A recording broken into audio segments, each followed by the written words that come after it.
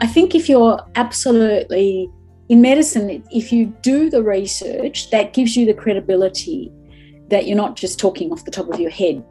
You actually have evidence and data behind you to talk about these things.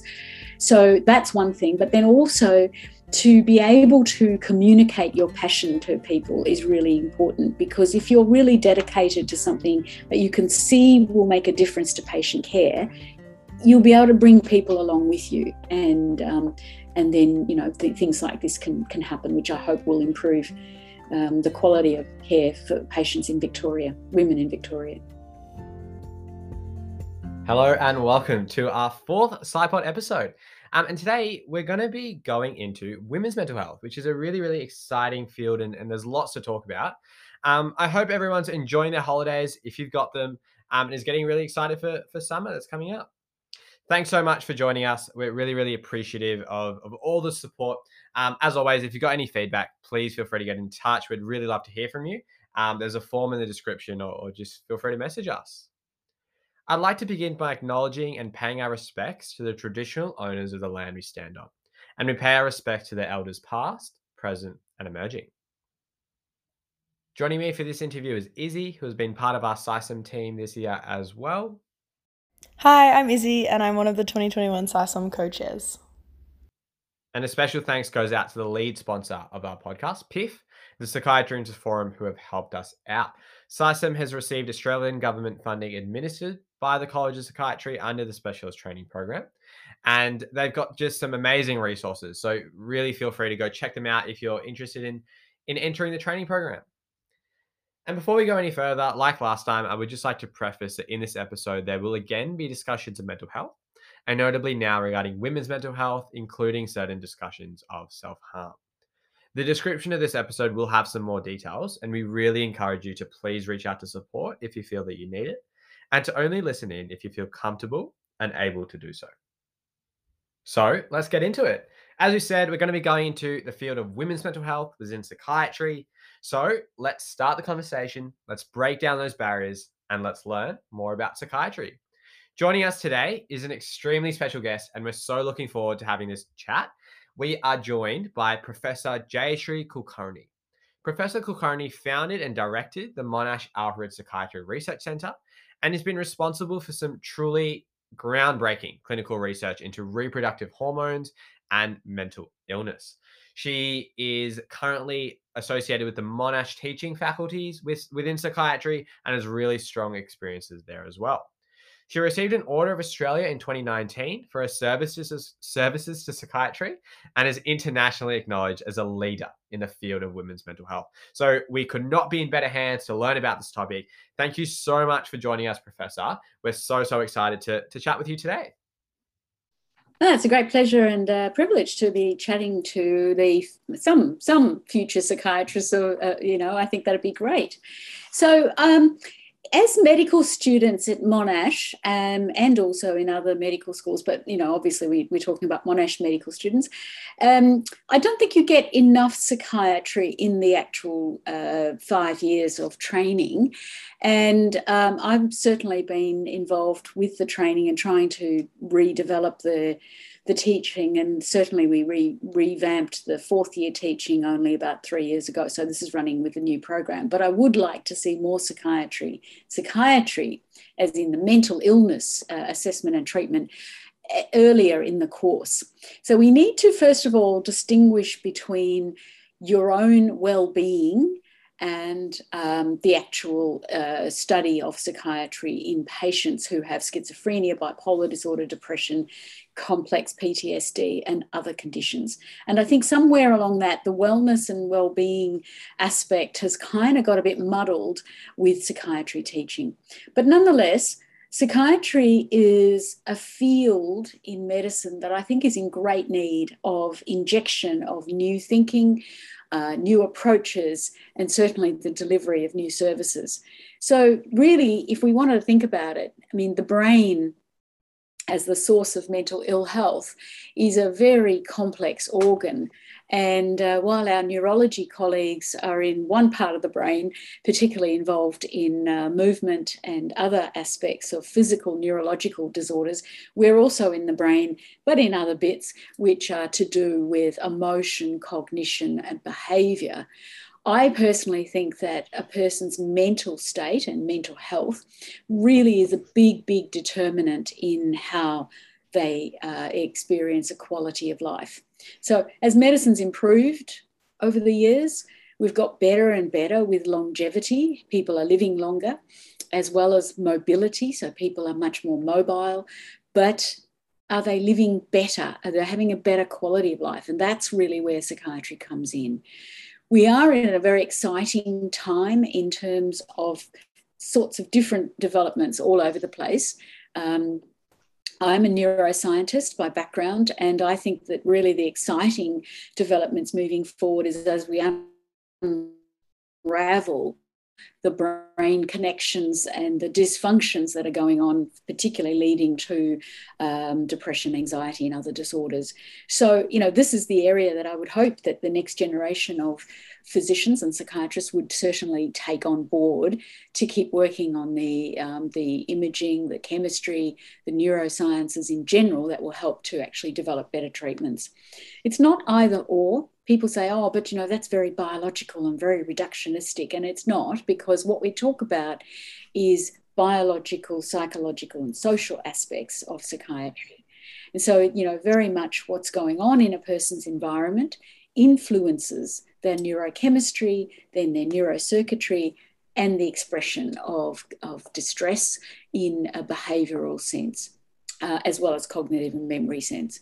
So, I think that there's plenty to explore. And what I'd love to be able to enthuse the next generation of doctors is to try and build in your careers, if you can, a combination of research and clinical, and they inform each other and they keep your brain alive.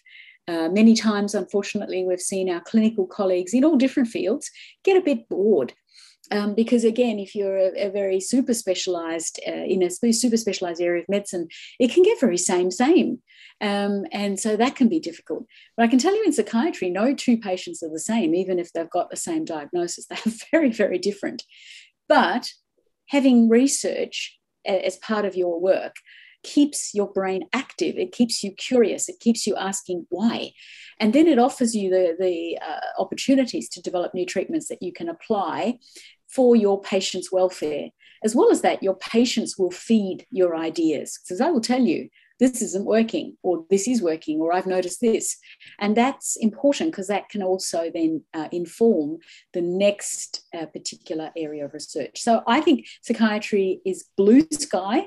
There's lots to understand because we haven't got there yet. I do think it's, behind the eight ball in the sense of some of the other bits of medicine. But if you like a challenge, if you want to actually make your mark on a field, I think psychiatry would be a really good option to take up as a doctor. Yeah, and I really love that point when you were at the start, when you were mentioning, I guess, our exposure to psychiatry within medical school and within, I guess, each year level. I'm third year myself, and I think this year there's almost no exposure to psychiatry. It's, I guess, up to us to take initiative to try and get that exposure. Obviously, we do experience that in fourth year, but for those interested, I guess there is a little bit of a lack in third year. We did have some teaching in pre-clin in that first or second year, but it's definitely something that those interested in would love to get more exposure for. And that's predominantly, I guess, through medical school and how we can help people get that exposure. I wanted to, I guess, start to talk about a bit about your background and a little bit about your journey into how you got to where you are today. And I know there's a wealth of experience behind you, but could you sort of talk us through a bit about your journey and what your role is at the moment? Sure. So I'll start with the easy one first. So I am a professor of psychiatry and I'm head of the Department of Psychiatry, Central Clinical School. In our faculty, we have two departments of psychiatry. I head up the one that's based at the Alfred, and my colleague, Professor Suresh Sundram, heads up the other one that is based at Monash Medical Centre. So I also have a research centre called the Monash Alfred Psychiatry Research Centre. And I also have clinical practice in women's mental health. So my particular specialty is women's mental health. So I happen to come across, as a second year medical student, I'm a Monash product. Yeah. So I went to Monash Medical School. Go Monash. Yes, so I had a lovely time there. We're actually having our 40th reunion this year. Can you believe it? God, I feel old. But anyway, so in second year medical school, we had a very charismatic psychiatrist who taught us psychiatry, and I think that was very influential. So I already had some interest in the mental health aspect, but at that time, mental health and psychiatry was not seen as a particularly glamorous, a particularly prestigious area of medicine. It was kind of like, oh, if you couldn't do anything else, you do psychiatry. So it was not the good sort of marketing that was happening at that point. But nonetheless, Dr. King, who's unfortunately since passed away, but he was a particularly influential psychiatrist. And so I went through the rest of medical school with that sort of interest. Mind you, I then got particularly interested in emergency medicine. So once I finished medical school, I then did an internship at Prince Henry's Hospital, which is no longer there. It got merged with Queen Vic and then developed into Monash Medical Centre. So I was an Alfred student, and then I swapped across to Prince Henry. So then I did internship. Then in the second year, I was really keen on emergency medicine. I did quite a bit of it as an intern. And so I went off into emergency medicine college. And I did a lot of emergency medicine, and I really appreciate that because it gave me a whole range of skills in the emergency situation. But after a while, it started to pall on me because it was like, well, I was continually seeing the front end. Yes, it was glamorous and exciting, and it was ER and, all the people running in and out and the high pressure sort of situation. But I never quite felt like I actually got to see the whole story. You just patched people up, they went somewhere else, and you never really, really got to grips with the person. So one particular patient who came in to ED had taken an overdose, and I was then managing that patient from the emergency department setting. And it again triggered this interest in the person and the whole person and what had led to all of this. So I then did something which I would never recommend for students, but I was actually enrolled in 2 colleges at the same time. I was then enrolled in the psychiatry college as a trainee and the emergency medicine college as a trainee. That's not a good way to do it. So I was kind of doing all sorts of double shifts and all kinds of things, which I don't think anyone would want to do and certainly wouldn't be allowed to do now. But at the end of the third year, my then mentor, Professor David Kopolov, said, you got to choose. You got to decide what you're going to do. And I chose psychiatry, and I think it was a really good decision. What led me into women's mental health was that as part of the psychiatry training program, in those days, we used to be sent, well, I was based in the General Hospital, so I did a lot of training in the General Hospital. But then we were also sent to the institutions that used to exist in those days. Royal Park Hospital was the one I got sent to. It was the big asylum, and it was behind the big walls and all the stuff that you wouldn't want these days. But I was rostered on for the chronic women's ward. And in those days, there were separate men's and women's wards, and I was sent to the chronic women's ward. And there I got to meet a number of women who told me their stories. And I would always say to people, I don't care which branch of medicine you go into, listen to the whole story, because there's a lot of information that our patients have to impart to us. And in these stories, a lot of the time people said things like, I was okay till I had a baby. I was okay till this happened, that happened. It's my hormones, doc. It's my hormones. And that was a phrase that many, many women kept coming out with. And they said, I've tried to tell people this, but no one's listened. And so I thought, okay, well, let me have a look at this. And that started me off on a journey of thinking about hormones and mental health in women. And so I then started doing a whole bunch of reading, and I connected with a German neuroscientist at the time who was working on estrogen in animal models, so in rats, and looking at the impact of estrogen on the dopamine serotonin systems and also brain circuitry. So that led to me thinking, well, maybe there's something in this, and maybe we could actually think about the estrogen impact in brain, and that then led me to doing clinical trials with estrogen and a PhD. Again, I was very fortunate to meet a whole range of very talented researchers, some in psychiatry, some from neuroscience, some from lab science, and some from neurology, and were very encouraging of my sort of slightly cracked ideas about, let's use estrogen to see if we can help schizophrenia. It was sort of like, what? You want to do what? But, again, it was something that patients loved. And lo and behold, the first lot of trial results were fantastic. We got some really great results, and then we kept on going. So that started my interest in both psychoneuroendocrinology as a branch of the research, but then also continuing in women's mental health. And I've expanded it, the research portfolio and the clinical portfolio, not just women with psychosis, but in different areas as well. And I've also been involved in advocacy and the politics of psychiatry and trying to get reform into systems and so on. There's a lot to be done, but again, I find that the kind of intellectual challenges are fabulous, because all along, if someone says, well, that can't be done, I find that as like, okay, I'll prove it to you. So it's kind of like, a really, really good mechanism for showing that, something can be done. All the time, of course, the clinical skills that I was taught were really, really important. And that is about how to take a history, going with the patient and picking up on the little cues, the non-verbals, the verbals, understanding what's not said per se in words, picking up on how to get that, doing a risk assessment, doing a mental state examination, marrying that with the physical observations. What does it mean that this person, this woman has hirsutism? What does it mean that she's gained 30 kilos? What could be going on in her physical health? What does it mean that, she's very cagey about talking about who she lives with? And what's that bruise doing on her arm? So, you can pick up all these different bits and pieces. So not once do I feel like if I'm a psychiatrist, I don't have any physician or physical health interest. I think I'm very interested, and I try and keep up with what's going on in the latest in endocrinology and the latest in neuroscience and latest and so on in so many fields.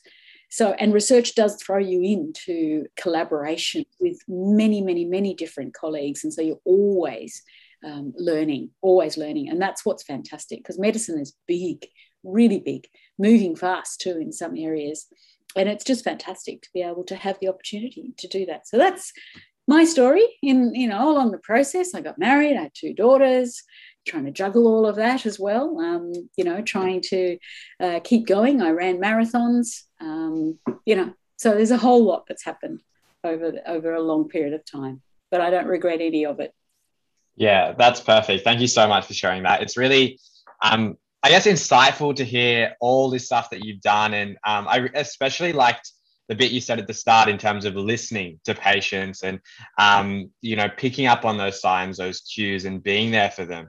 I think that's really, really powerful and important. And, we're driven as medical students to take really good histories and thorough histories and, go through the whole spiel. But we need to remind ourselves that listening is so important. It's not just getting through that list of questions that, that we need to do. I wanted to hear more about your work in women's mental health. Could you talk to us, I guess, a bit about the demographic of patients that you work with and what's your role in terms of providing that support?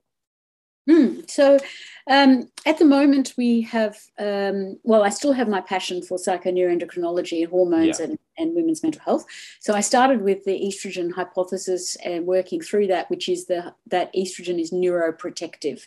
So estrogen, bluntly, is good in terms of modulating the dopamine, serotonin pathways. It's good for promoting neurodevelopment and circuit formation and so on. So it is a therapeutic tool that we use to treat still psychosis symptoms, but also then branching into other areas.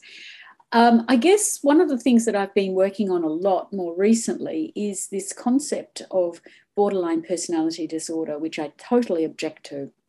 It's a DSM term, the Diagnostic Statistical Manual, American Psychiatric Association approved classification system. And I think it does, particularly, many more women are diagnosed with borderline personality disorder than men. But I think it does a great disservice to the patient. Why? Because when we look back at the story, we stop and we take the full history from the patient who has presented with self-harm, usually cutting her wrists, with anger, with hostility, with mood swings, that very angry, difficult, challenging patient. When we stop and we can actually get into taking the story, about 85% of these patients will tell us about their horrible early life abuse. And that is abuse either in a physical, sexual, or emotional sense. And so when you put that in context with what the behaviours are now, the self-destructive behaviours, it really makes sense. And also, it's not good to then label this individual as a personality disorder, because that's kind of making out that she's to blame and she is somehow inadequate. So some of the advocacy work that we're doing at the moment is to try to use a different classification system, the International Classification of Diseases, which is the World Health Organization system. And we're up to iteration number 11. And in ICD-11, there is a diagnosis called complex PTSD. PTSD, we know in war veterans, for example, a series of symptoms in response to trauma. Well, here we have young women or even middle-aged women who have experienced trauma, but it's not as obvious as the grenade that goes off in a war-torn situation. Yeah. Nonetheless, their behavioural responses can be seen in this trauma response model, and it's much more helpful for the woman and for the therapist, because you can devise trauma therapies that are actually very helpful. It takes the stigma away. These patients are often very badly treated in systems because it's sort of like, well, hang on, you did this to yourself. You took that silly Panadol overdose, or you cut yourself. You weren't trying to kill yourself. We know that, but what are you doing? And so that engenders antagonism from health professionals. So if we take it back a notch and we go, okay, hang on, wait a minute, this is someone who's traumatized, you tend to get more compassionate responses from health professionals, which helps the patient also. So that's one of the things that we're doing. I'm also campaigning for, and have campaigned to various governments over a long period of time, of increased safety for women. So women inpatients in Victoria and Australia and a lot of the Western world are managed, women are managed alongside men. And in the inpatient settings, that can be real tiger territory, because we've got disinhibited male patients. You throw in ice or any of the other disinhibiting street drugs, and the behaviours can be really assaultative, and women have been and are being assaulted on the inpatient units. So I have campaigned for a long time about increased privacy and safety, and I'm very proud of 2010, we got the first grant to build a wall at the Alfred in one of the wards to actually have an area for women only. It sounds absolutely basic, but it was something that wasn't done. To take it to an even further step, in September of this year, our colleagues and I will be opening the first ever women's mental health hospital, which is going to be part of Cabrini Health, 30-bed unit at Elsternwick in Melbourne, and it's the first of its sort in Australia. So this is kind of like a translation, well, not kind of, a translation of the decades of work in women's mental health to actually have a women-only patient facility where we can employ the cutting-edge treatments that I've talked about, hormones and many others, in a safe and private environment. So that's all happening in September. So I'm congratulations. That sounds amazing, honestly. Like, it's such a powerful and really big step to go. And you talked about the progression 2010 to now. That's really massive. So congratulations for that. No, I'm really pleased. And again, look, I've got a lot of stories of, being able to work with people who have given me their time and their money to be able to do the research and to be able to set up things like this and so on. Yeah, not always, easy by any means. There have been roadblocks along the way. But I think if you're absolutely, in medicine, if you do the research, that gives you the credibility that you're not just talking off the top of your head. You actually have evidence and data behind you to talk about these things. So that's one thing. But then also to be able to communicate your passion to people is really important, because if you're really dedicated to something that you can see will make a difference to patient care, you'll be able to bring people along with you, and then things like this can happen, which I hope will improve the quality of care for patients in Victoria, women in Victoria.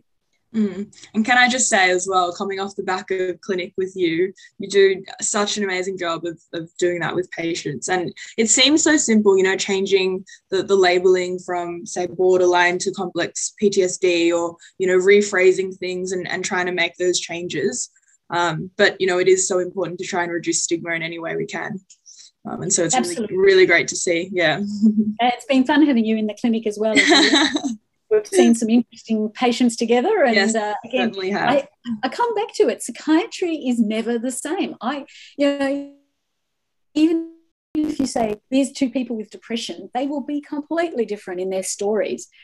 So I can honestly say I've never been bored. Boredom is something you long for when you're absolutely flat out and it's all hectic and chaotic and a little bit mad. But it's quite a frenetic and interesting lifestyle in psychiatry.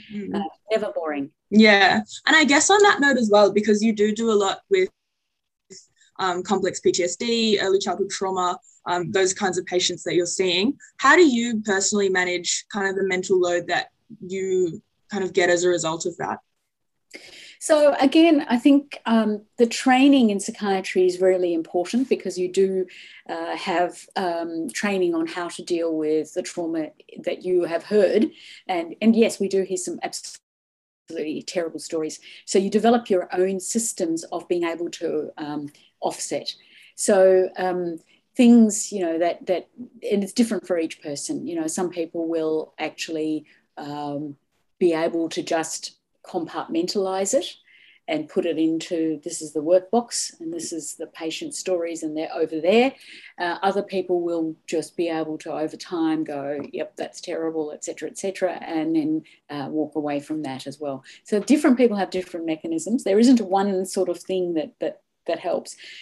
My go-to is to probably compartmentalize a bit more, but I also know that at times you just get really tired, and you learn the cues of when something is getting to you. So that's something you've got to be comfortable with, is self-reflection, which is interesting because it's the field that really in psychiatry we encourage you to look into yourself and to know your own Achilles heel, and what do you do when what is it that's mental tiredness, and if you get mentally tired, then what do you do? So my go-to is probably to just take the temperature down by doing something like watching a really light movie. Chocolate is one of my downfalls, but it's a good downfall. So that sort of is my mechanism. Again, each doctor needs to have her and his own mechanisms for decompressing, because we do hear lots of terrible things, and I think interns feel that particularly when they start. This will happen to you, Izzy, next year, but you get very tired. Yeah. Because suddenly there's a workload. And so that's an intern phenomenon of the mental tiredness, and it's a psychiatry registrar phenomenon. Everyone talks about the tiredness of the first year psychiatry registrar. And in fact, it's sometimes puzzling because people go, but hang on, I was doing, like I came from emergency department where you're literally running, you're running from patient to patient in a busy Saturday night, you're sewing up this person, you're sticking an intercostal tube in that one. It's very hectic, and I wasn't tired. And the first term of psychiatry that I did was exhausted. And it's a different energy that you're expending. So again, it's important to be self-aware. That's where perhaps some of the early stuff you get in medical school, the wellbeing stuff, hopefully helps with personal mental health care. It doesn't train you in the early days to deal with patients with mental illness, but it should be something that you can fall back on when you are recognizing your own mental load. Yeah, and it's so, I guess, like as you said, we learn it in first and second year, but you sort of don't appreciate how important it is till you progress. And it's so important to just recognize your own mental health and know when it's time to take a break and know when it's time to, do those self-care strategies that we learn so much, because it's really, really important. You were mentioning before about the stigma, and it's something that I'm really, really interested in terms of the stigma around mental health. So I guess it's a two-part question. What's your experience with stigma around mental health in your own practice? But secondly, how can, I guess, individuals in the community help tackle this stigma? Because it's obviously quite an impeding sort, like preventing support and preventing people from seeking help. So what can we do to take action for it? Yeah, it's a really good question. In fact, it's something that's really topical. I'm now chairing the National Stigma Committee as part of the Mental Health Commission federally. And so we've got to look at stigma nationwide. Yeah. I think the stigma particularly, as I even said to you, psychiatry as a profession was frowned on in my era as a Monash medical student. So going back into that, it was just seen as, if you were pathetic at the other parts of medicine or surgery, then you would go into psychiatry. And it started there. And the stigma attached to the patients as well as the staff. So, the wards were all up the back of the hospital. They were the dingiest, darkest sort of areas. No one particularly was interested. The psych rotations were particularly, you had to do them, but no one was particularly interested, and so on and so on. So we have moved from there. But I still think that what drives the stigma is the unknown, that, we still don't have objective diagnoses in psychiatry. We have manuals that say if you've got these 5 symptoms over this period of time, then you've got this diagnosis. But that's different to if you've got chest pain, you go and get an ECG and there it is. That's the ischemic change or not. We don't have that in psychiatry. And that lack of objective diagnosis means that you're operating in the grey. And so therefore, there's a lot of room for people to go, well, that's just your opinion that person's depressed. But, I don't think they're depressed. And somebody else comes along and they go, no, that's just that person. They're just a bit of a sad sack. That's how they are. And so you've got this opinion. And the minute you do that, it loses the sense of objectivity, and then you've got more stigma, because then you've got room for interpretation that, look, hang on, that person's not depressed, they're just pathetic. They should just pull up their socks and get on with it. So I think we need to have better objectivity in psychiatry, and that's where the neuroscience comes in. As the neuroscience gets better and better, and you can actually understand brain changes better with depression, with trauma, that has brain changes. As we do that more, then the person is going to slip more into, this is an illness. This is starting to look like diabetes, or it's starting to look like hypertension, or whatever you want, whatever it is. But until we get to that point, and as we've got conjecture and everybody's views and everybody's opinions, and some of those opinions will be, this is nothing other than the person pretending or putting it on, we're going to have stigma. And unfortunately, the medical profession is very stigmatizing of, and nursing profession, both stigmatizing of mental ill health conditions in themselves and also in their colleagues and in their patients. So I would urge you future doctors to try to see mental ill health in the same way that you see the other ill health conditions. And if you can just keep that in mind, this person has a heart attack, this person has cancer, this person has depression. They're all an illness, and a patient is a patient is a patient. If we just kind of try to keep those basics happening, then it might help us destigmatize some of the issues. And as the treatments get better, and as we talk more about it, and we move away from the concept of this is somehow a moral problem that this person has, they're not strong enough, they're not good enough. We get away from that, then hopefully that will help. I do think that neuroscience is very helpful in this, and that we can hope to get the test that says, go do this test, and here it is. These results show that you have depression. That would be nice. It would, yeah.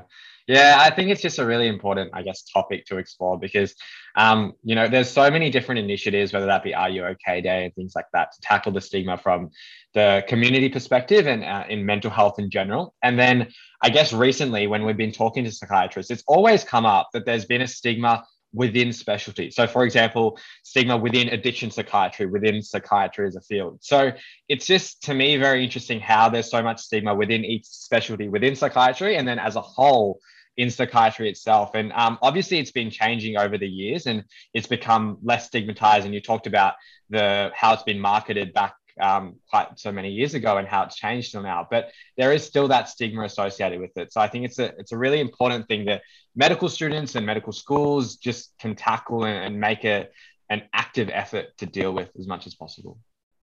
Absolutely. And I noticed before you were talking a little bit about the kind of brain changes more broadly and how they are something that we're trying to bring to light more so that medical students and the medical profession as a whole can understand the basis behind, why people are the way they are or their mental health issues. Do you mind just giving us a brief rundown on the theory or the pathophys or where we're at with that at the moment, if that's okay? They're different conditions, different ideas.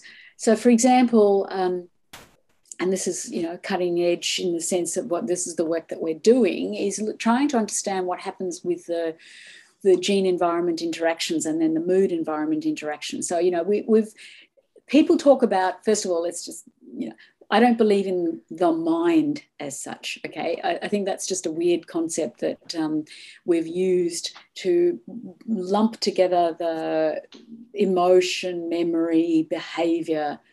But if you look at any of those, they're all brain functions. They're just in different bits of the brain to movement, for example. But we've called that mind. And so we go with it for the general public. But in actual science terms, no, there's no such thing as the mind. It is brain.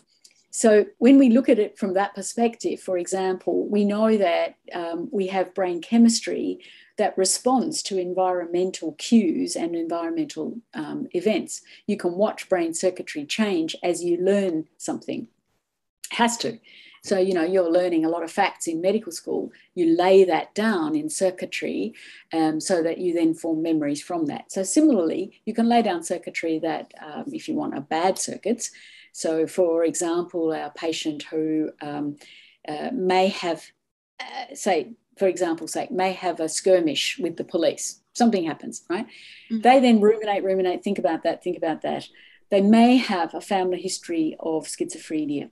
We know that there are some, it's not one gene by any means, it never will be, but there's a family of genes that determine the dopaminergic mechanisms and the amount of dopamine that is put out in certain parts of the brain and so on. So here you have this combination. This person's had a skirmish with the police.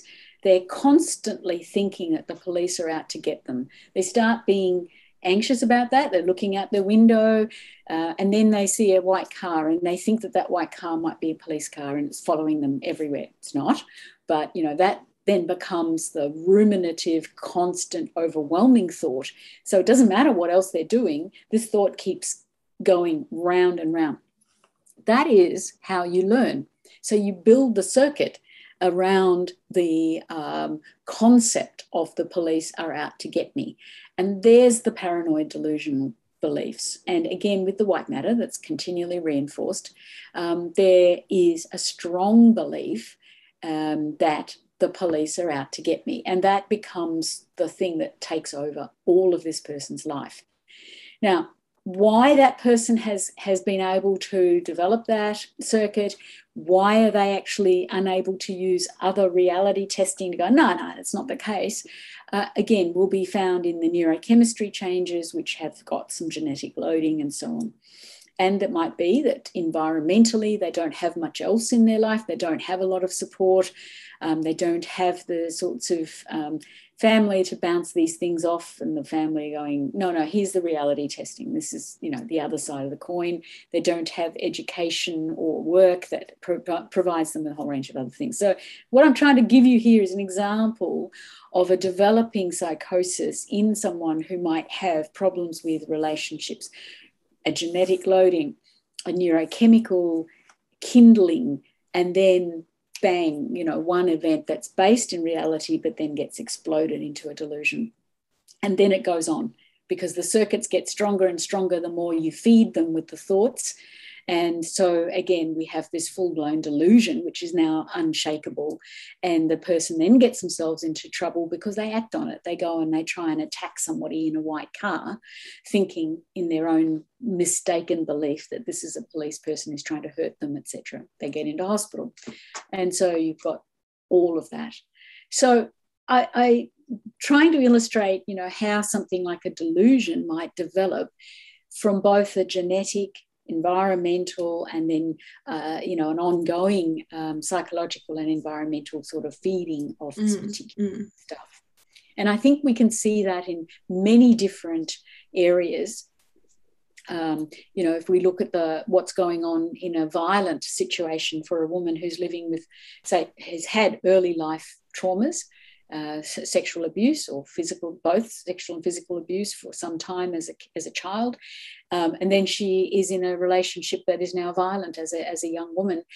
That is that environmental situation can create a change in neurochemistry, because what happens is this woman is very anxious, understandably. She's always been anxious because she never knew who was going to attack her next. That sets up a change in the hormone world, particularly with cortisol and the derivatives of cortisol, and many others with downstream effects. As well as that, it sets off a chain event in terms of the neurochemistry changes, particularly in the in the NMDA system, which is a glutamate environment learning system that has chemistry involved in actual coding of that. So now we've got an environment, we've got biochemical changes, we've got neuroendocrine changes. And so what you see is the woman who then develops the anxiety plus the poor self-esteem plus misperception. So somebody says something, she takes it to heart, she thinks they're criticizing her, she feels so bad about herself that she slashes her wrists or she takes an overdose, and on we go. And that then feeds, she goes in and some nurse or somebody in an ED department says, well, you didn't really want to kill yourself, go away and do a better job. And that has been said with the stigma aspect. And so then you've got, well, I'm hopeless, I'm pathetic. That network continues to build in terms of brain circuitry. And so that behavior keeps continuing. So I think we need to think about behaviors, emotions, memories, all intertwined in the brain in terms of neurochemistry, neurohormones, neurocircuitry, and then finally structural changes over time. And I think that's what's so interesting about psychiatry, to me anyway, is that everything is so multifactorial and you have so many different elements at play, and every patient that comes in, they have a very layered kind of history and background that you really have to tease out to properly understand what's going on. And I guess kind of looking forward as well, we are kind of moving towards a place where we are starting to understand that, which is really good. And, having just come off that psych rotation, I have been kind of, seeing the questions being asked around all kind of different social factors, early childhood factors, all that kind of thing. So I think it's really great that as students we're getting exposure to that kind of broader understanding and aspects of patients' lives. And I think also you put the physical health stuff in there as well. So as you and I have seen in our clinic, the young woman with the early life abuse story is the same woman who develops polycystic ovarian syndrome, who is very overweight, who then develops diabetes as a result of insulin sensitivity changes. You can trace that back to the body and brain reactions to early life stressors. You know, there's a programming of changes in the neuroendocrine systems, which have cascade systems downstream as well. We look at autoimmune conditions. I mean, it's not surprising that in many women and men who have autoimmune disorders, you trace back in many of them, there's something in the early life that didn't go really well. And so again, that, you know, can put the young brain into a very stress-related sort of way of being, which can then have impacts on the immune system that, of course, acquired immunity does depend on the autoimmune factors and so on, the immune factors, the IL system and so on, is under the neurohormonal control as well. So it's almost like, you know, we've done, I think, medicine a disservice by going, oh, okay, we're just going to think body, or you people over there are just going to think about mental stuff. You know, it's not really sensible to do that. Yeah, as you were talking, like I was literally just about to say that in terms of like isolating mental health and physical health is not possible because they're so connected in so many different ways, biologically and in more ways than that, like you were talking about. So it's important to look at it in terms of we're working together, and even within healthcare, they need collaboration. And I know in my wards, like it's common to refer to psychiatrists and work together to deal with that patient or help that patient and support them, because they've got multifaceted issues and we need to work and deal with that together. So 100%, that's really, really important.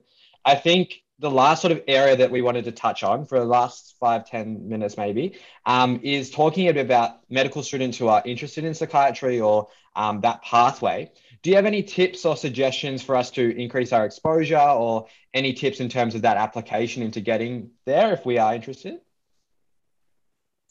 Sure. So the College of Psychiatrists recommends that people have, well, you have to finish your intern year, but they recommend that you do one other year as a HMO, and in particular, get a psych rotation in that HMO year. That's your second year as a doctor. That's really critical because this college doesn't want to have people come in with some sort of airy-fairy romantic notion of what psychiatry is about. They want people to have had some experience. So that's at that end. And then there's applications that go into the College of Psychiatrists Training Committee, as well as applications that go into all the major public hospitals that have psych training programs. So that's the nitty-gritty of the process. As students, it's interesting that with the MD course, we've changed the structure, and I think there are more opportunities for people to do bits and pieces that, again, there's a bit more of a sort of, you're grown-ups, you know, try and sort of organise your own interests. And so there are opportunities, and I have many students who've said, can I just come and do something with you, which is not really part of a formal rotation as such. If you can get formal rotations, you know, for example, Izzy just did an extra 6 weeks in psychiatry as an elective, that's great, but you can also do other informal things. The scholarly project, for example, the scholarly intensive project is another opportunity to do something in psychiatry if you're interested. It is good to get a publication. As it gets tougher and tougher to make differences for internship and applications as HMOs, some of the things that differentiate the CVs are actually publications. So, for example, if somebody has a publication in psychiatry, that looks good when you're trying to get into the College of Psychiatry training program. It could be a letter to the editor, which is a 300-word letter to the editor of the Australian New Zealand Journal of Psychiatry, which is about a case or an observation or whatever it is. So again, those sorts of things do matter if you're trying to get into the training. Anything extra that you do is always a good thing on your CV. The College of Psychiatrists do recommend that you do have some medical surgical experience, because again, that concept that, you know, we're trying to marry physical health and mental health. So we don't really want people who haven't done enough in the physical health world. that they would not be able to understand, that the diabetes here is really having an impact on the mental health of this particular patient, and know how to, if not actually manage the diabetes yourself, then actually have some understanding of the management as well as the depression management in this patient. Yeah, 100%. I think, as you said, with that research or any exposure that I think we can get to, further like inform us of what we're actually trying to get into, and get that greater exposure is really important, because you don't want to go in there blindsided and not have a particularly accurate perspective of what you're actually aiming for. So that's really important. I think overall, like, we could talk for ages, as I was saying before, but just for your time, we'll wrap it up soon. But at the end of every interview or every conversation, I really like just spending a couple of minutes reflecting on what you said and what we talked about.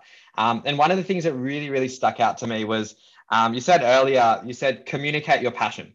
And I think that's so profoundly important for anyone, because it's all about finding your interest, projecting it, and, following it, as you've done in terms of, all that work you've done, following that interest and creating meaningful, profound change within that field or that specialty. It can be really powerful, because not only for yourself, but then you bring everyone else involved by, following your passion and spreading it. And I think just listening to you and talking with you today, it was really, really inspiring, because I think it reminds us that if we do have that interest, we should really put an active effort into following it as much as possible. So I really, really appreciate that. And thank you so much for giving your time today.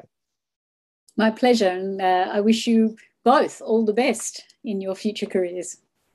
Thank you so much.